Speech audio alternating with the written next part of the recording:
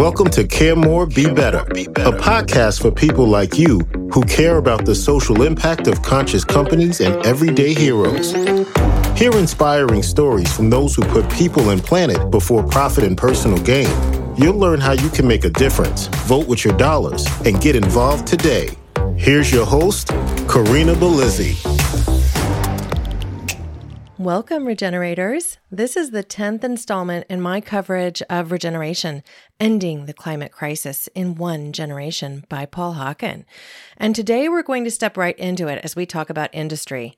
We'll revisit Big Food, which we covered in our recent interview with Tom Newmark, founder of the Carbon Underground, and also in Part 8 when we covered Big Food, and Part 6 when we covered the subject of people.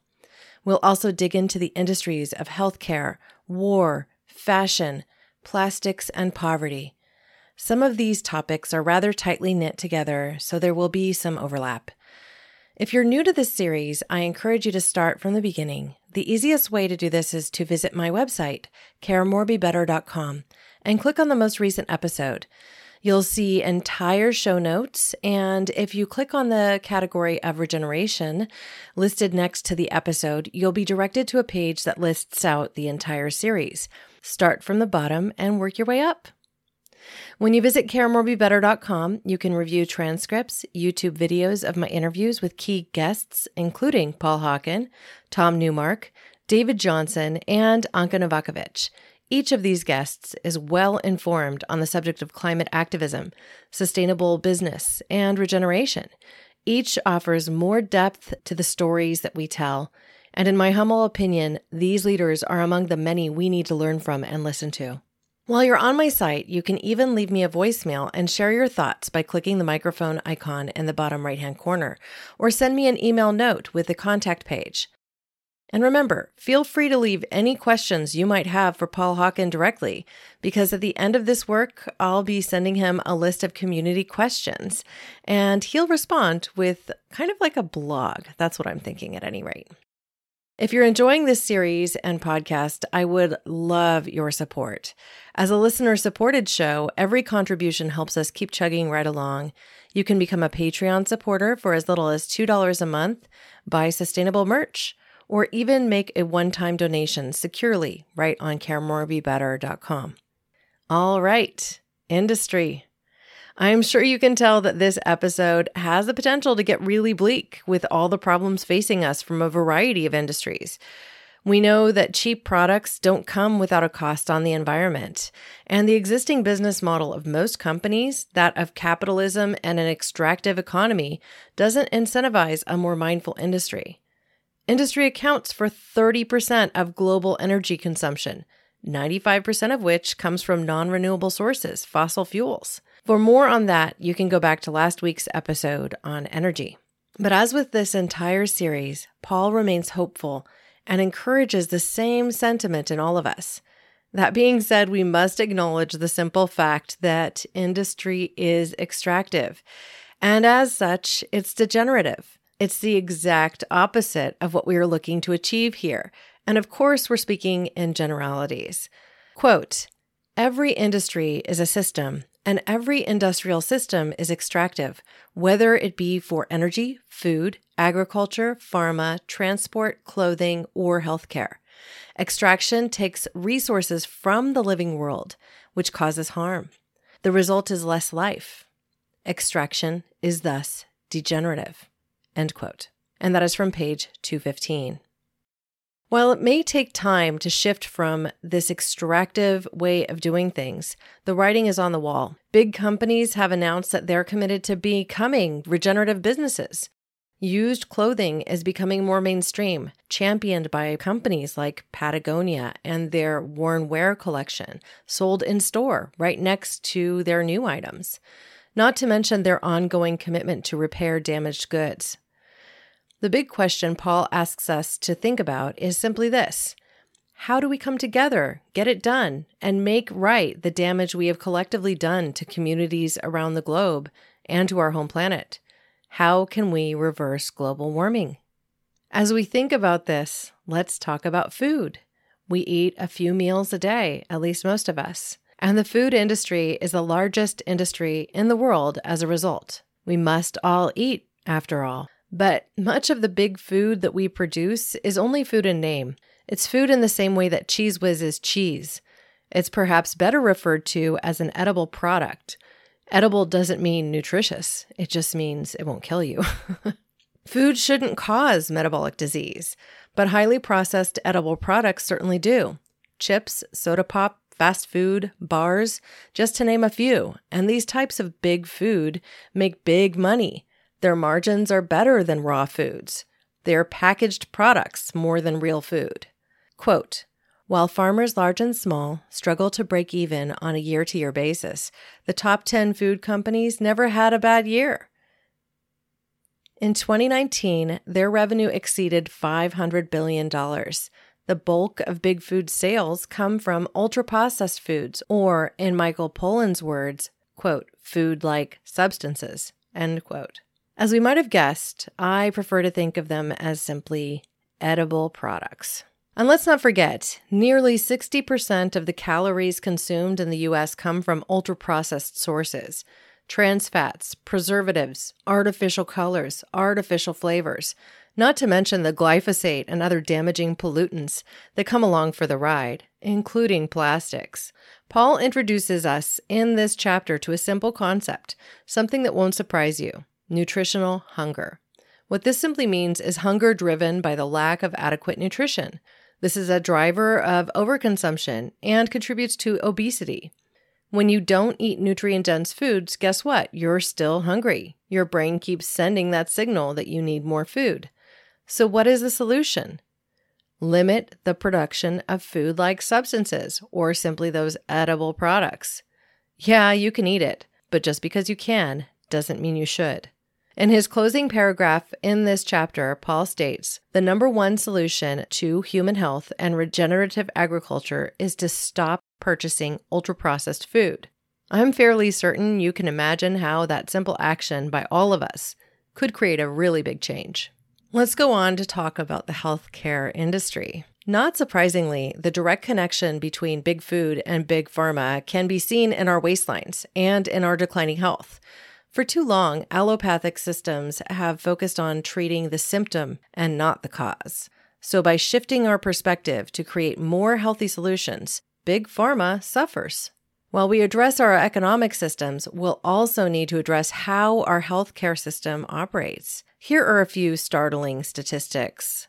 The worldwide adult obesity rate has increased sixfold since 1975.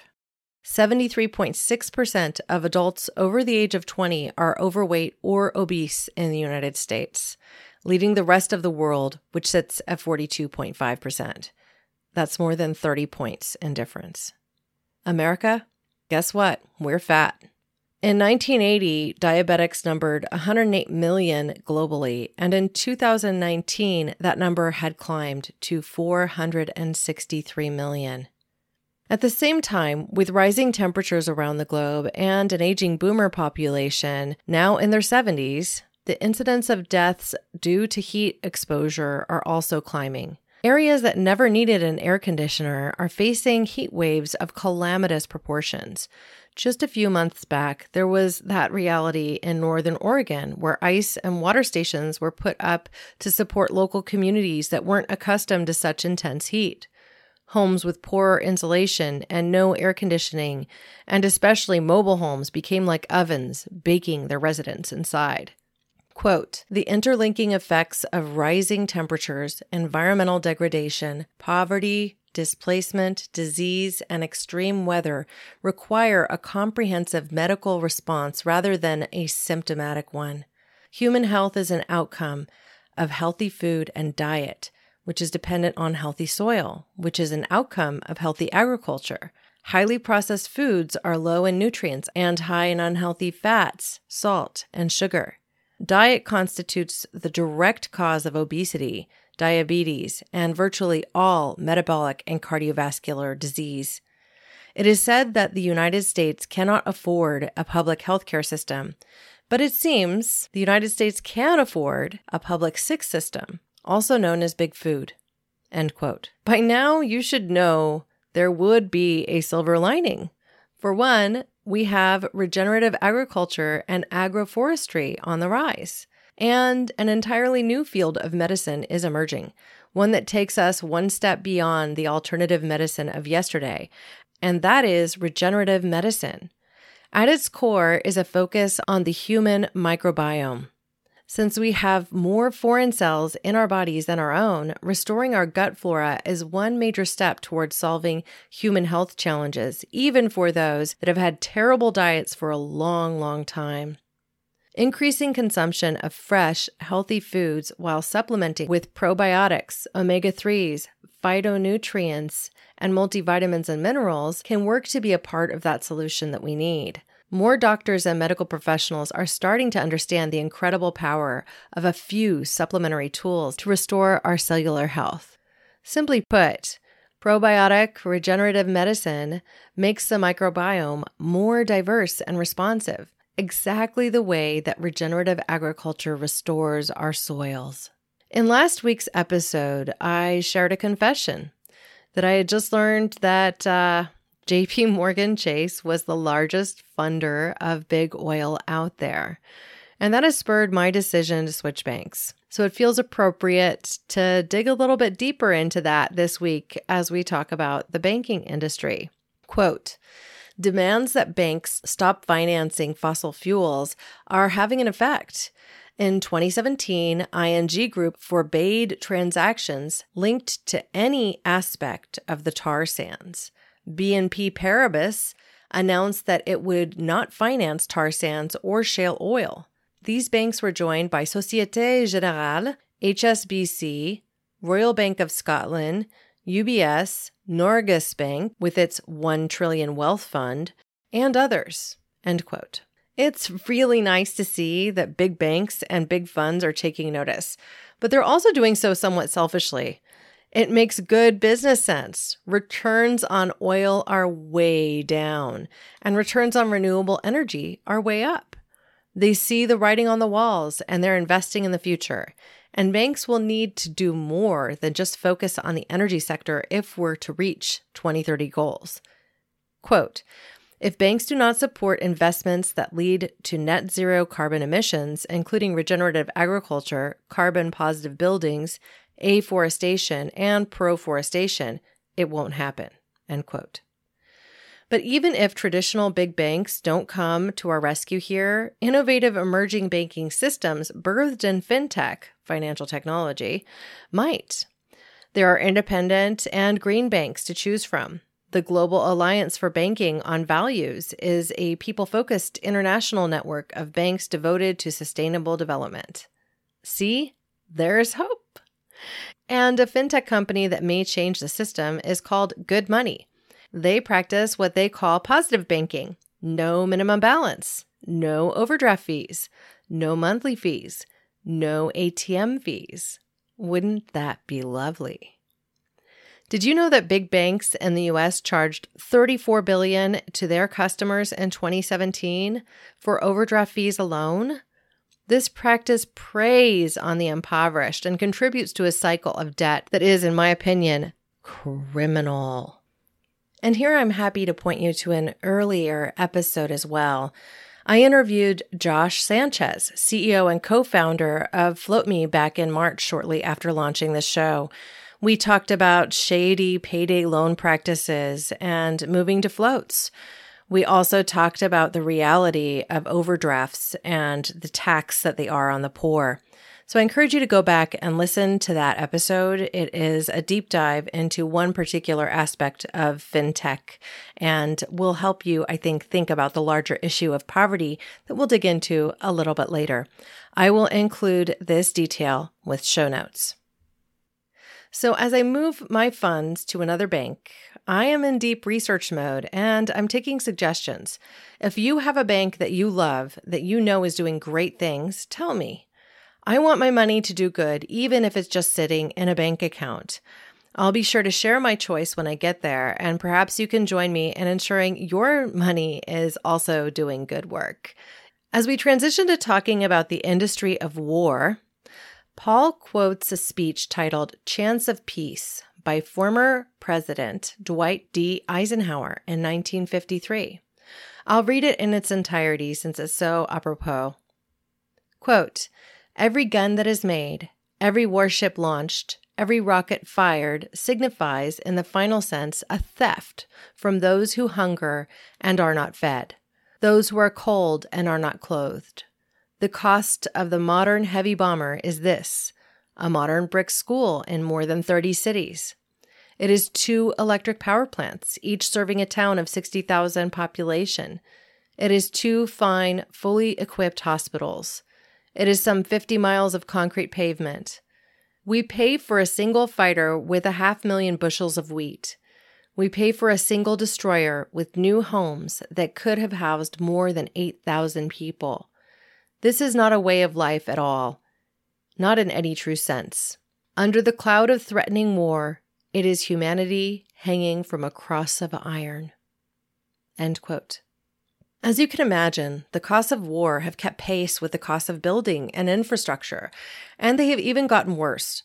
Paul points out that with the resources spent on one B-2 bomber, we could pay for 75 middle schools, 72 solar power plants serving over 4 million people, 36 fully equipped hospitals, and 281,000 electric vehicle charging stations. A single F-35 Lightning fighter, that jet costs 22 million bushels of wheat. A Zumwalt destroyer has an equivalent cost of building new homes to house 58,000 people.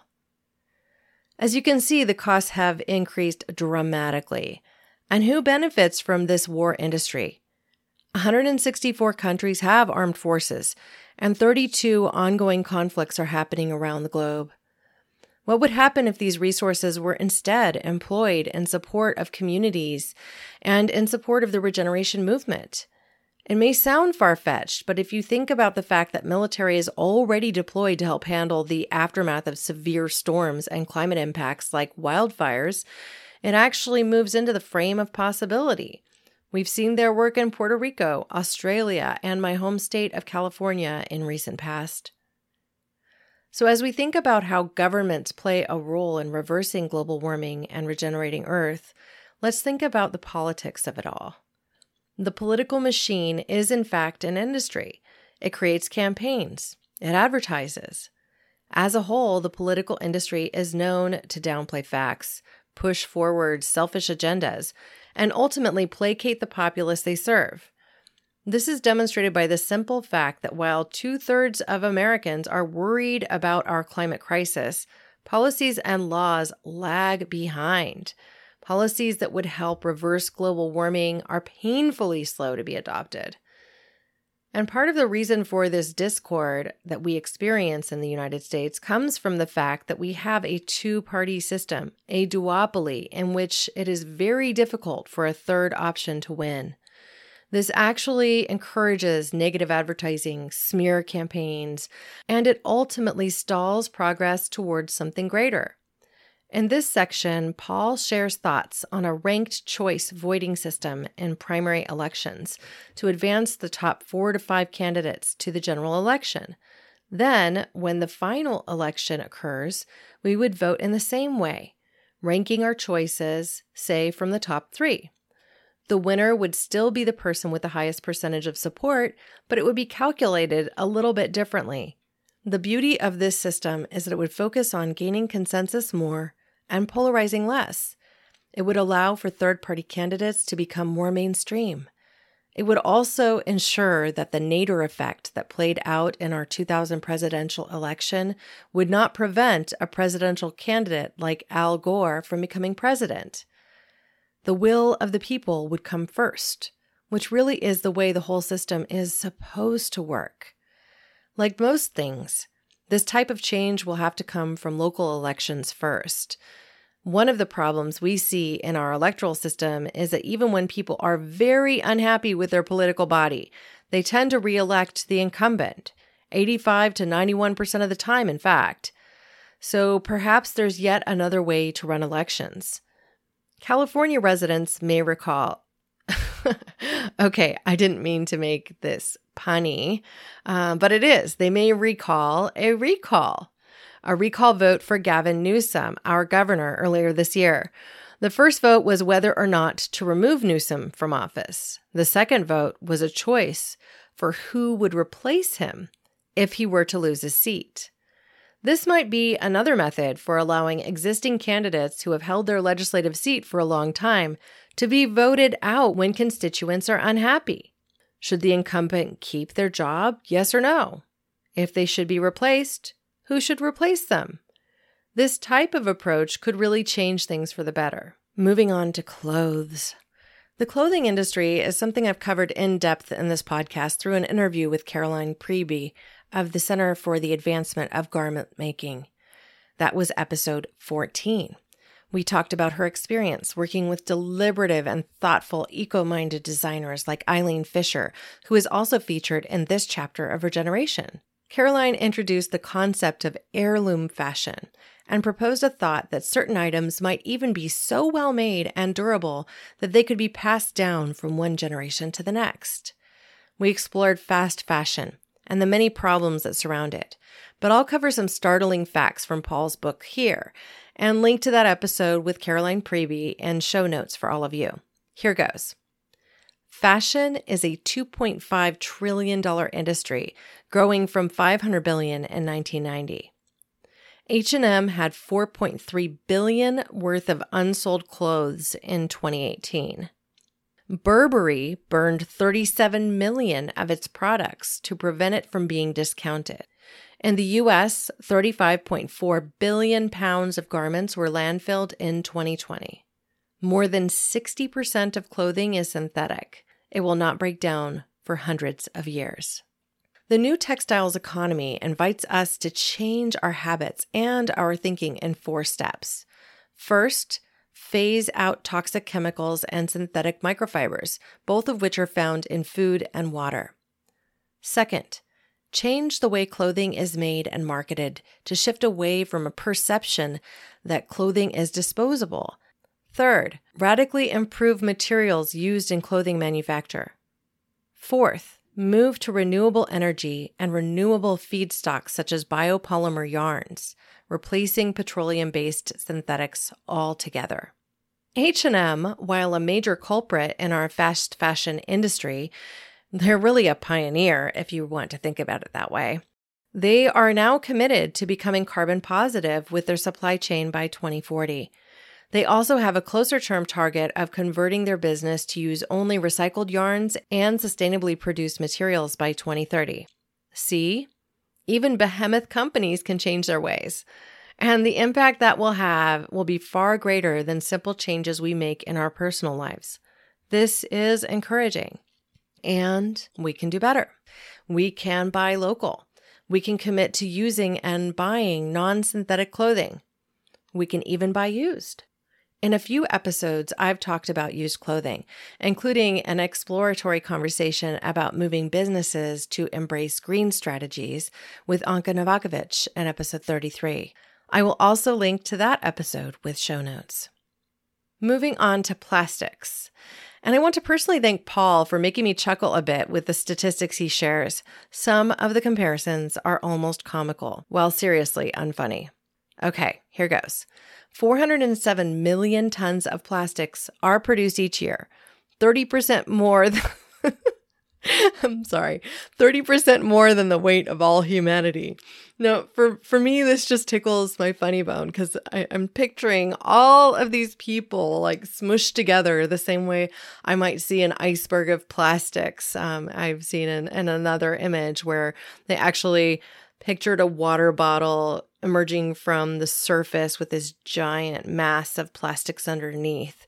As with an iceberg, when you look at it, you're seeing only 10% of its weight from the surface, right? So I just had this same kind of vision in my mind, and it was just a little bit too much. It's my imagination coming through. And I think that this is an important note too. Imagination is what it will take to solve a lot of the problems that we've talked about in this podcast series. So with that, I'll move on to the next statistic. In 2019, American companies exported over 1 billion pounds of plastic waste to over 95 countries in an attempt to get rid of it. And really what that means is that they sent their garbage, or we sent our garbage to other countries with the hope that it could somehow be reused. 1 million plastic bottles are purchased every minute. I don't even think I can fathom what that would look like. It's just such a vast number, it seems ridiculous.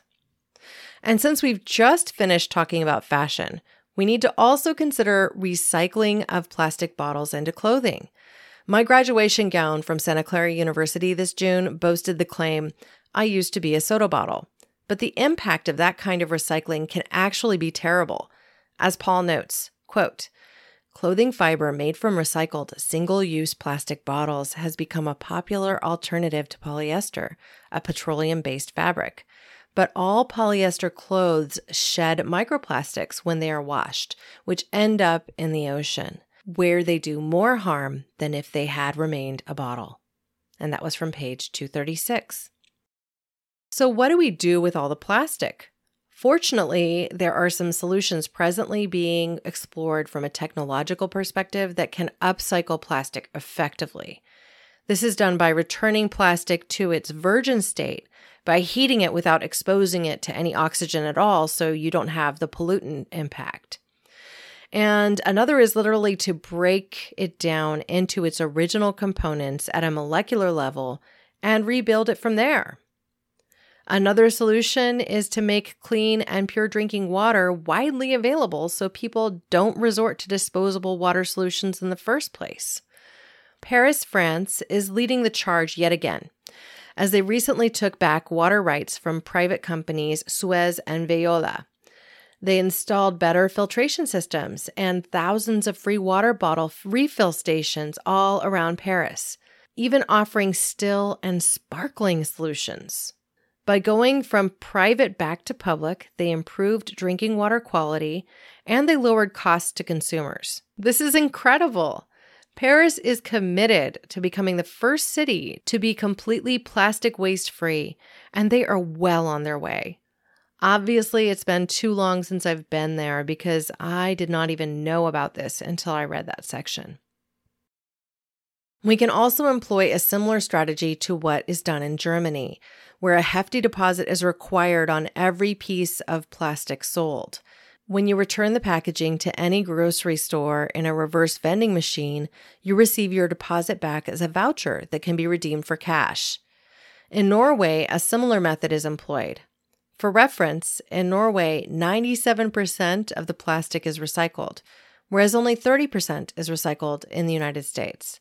It's time for us to follow Germany's lead. As Paul winds down the content portion of this book, he reminds us that poverty is an industry. Industries of all sorts extract value from poor people and redistribute that wealth. It's undeniable. It's reality. There is some disagreement about what extreme poverty really looks like. From the World Bank's perspective, having $1.90 a day as the threshold by which they measure extreme poverty. Impoverished people living in destitute conditions are reduced to a number on a chart. And here Paul goes again with the comparisons, making me chuckle about how ridiculous the situation really is. He shares, quote, "1 month on this low level of income would mean that a month's wages would be enough to buy one Lululemon bra, the hood ornament on a Mercedes, or 2 bags of Purina dog chow with real chicken," end quote. I can't even read it without laughing. And 2 bags of dog food with real chicken. Okay. Whew. Poverty is not a laughing matter. And while the quality of life in many communities around the globe have improved in recent years, we still have a long way to come. Challenges of racism, classism, persecution, and conviction spirit more problems into our everyday. Prison funding alone is an $80 billion industry in the United States. That's just the lending and funding portion. 2.3 million people are in prison, and another 4.4 million are on probation or parole. We keep them down, and we keep them poor. The privatization of our prison system, turning it into a profitable industry, is, in my opinion, itself criminal. We need to reverse centuries of prejudice to rid ourselves of the poverty industry. Our biases propagate its existence. When we look at impoverished people as other, as different, it's not long before we start to think of them as not as smart or not as able or not as deserving. These are fallacies. When any of us think like this, we're flat wrong. Wow. Okay. I obviously have some passion points around this topic. It's a tough one. We see people homeless on the streets, not able to support themselves with a roof over their head, and we make assumptions about how they ended up there. Many of us do. People I respect, people I care about, have told me it's the drugs or it's the alcohol, but it's so much more than that. We've created a system of poverty, and we do so as kind of a byproduct of the capitalism that we have as our mainstay. So, what can we do differently? How can we improve our thinking? How can we create a more fair system? Solutions to our problem of poverty may come from unlikely places, including the world of carbon onsets and carbon offsets. If you've flown on a plane, or even made a purchase at certain e-commerce stores, you are likely aware of carbon offsets. These are fees you pay to a carbon offset fund that is meant to offset the carbon created from your purchase, or your flight, or your stay at a hotel. It's a commitment to absorb the carbon that you've created at some point in the future. But is it real? Does it really work that way? As Paul points out, carbon credits have become quite lucrative for sellers and brokers, which creates a financial incentive that may override the spirit of the product that they're selling. The promised offset isn't always delivered. A forest fire might burn that forest that they had planned to sequester the carbon. The natural world can be that way. It's not always predictable. Offsets are not guaranteed. Their impact may be too far down the road to create the future that we want. So as we close the book and get ready for our activistic journey, Paul asks us to think about carbon onsets. Quote, instead of paying off a promissory note for your carbon debt, an onset pays your debt forward. It makes a payment to another person or community, possibly disadvantaged, for a subsequent good carbon deed. Instead of simply neutralizing the emissions from the 20,000 miles you put on your car for $100 and pay forward the money to a verified project that draws down extra greenhouse gas emissions while restoring degraded land and improving the well-being of humans and nature. While it may take a while to see the benefits accrue, the course of action is proactive, not merely neutralizing. End quote. So, in summary, I'd like to just share a couple of closing thoughts. Next week will be our last installment in this series. The book has been a journey. It's an invitation to act. So in next week's final presentation of this series, we'll be talking about activism and the things you can do. And I'll be sharing with you the punch list that I've created from this work in his book. I encourage you to do the same. And it's a great time to visit regeneration.org and take a look at the tools there once again. This has been our 10th installment in our coverage of regeneration, Ending the Climate Crisis in One Generation by Paul Hawken. And by now, I think you know what to do. As we wrap up, I have 3 simple asks. The TLDL version for Too Long Didn't Listen is this: share the episode on social spaces. You can do it from wherever you listen or my website. Leave us a written 5-star review on your favorite platform. And lastly, if you can become a Patreon member to support our efforts, I would love it. Okay, one final ask. I guess that makes 4. I hope you'll also send me a note with questions for Paul or thoughts on what we can all do to support this regeneration movement. The subject is such an important topic, and we're all in this together. It's a crazy race through space and time, and it will take our collective effort to push the concepts of regeneration into action. Visit caremorebebetter.com for all the ways you can make a difference and support the show. Thank you, listeners, now and always, for being a part of this pod and this community, because together We really can do so much more. We can care more and be better. We can regenerate Earth. Thank you. Thanks for listening to Care More, Be Better, a podcast for social good. To make sure you never miss an episode, subscribe, rate, and review wherever you listen to podcasts, and share with your friends to help us reach more people and spread more social good.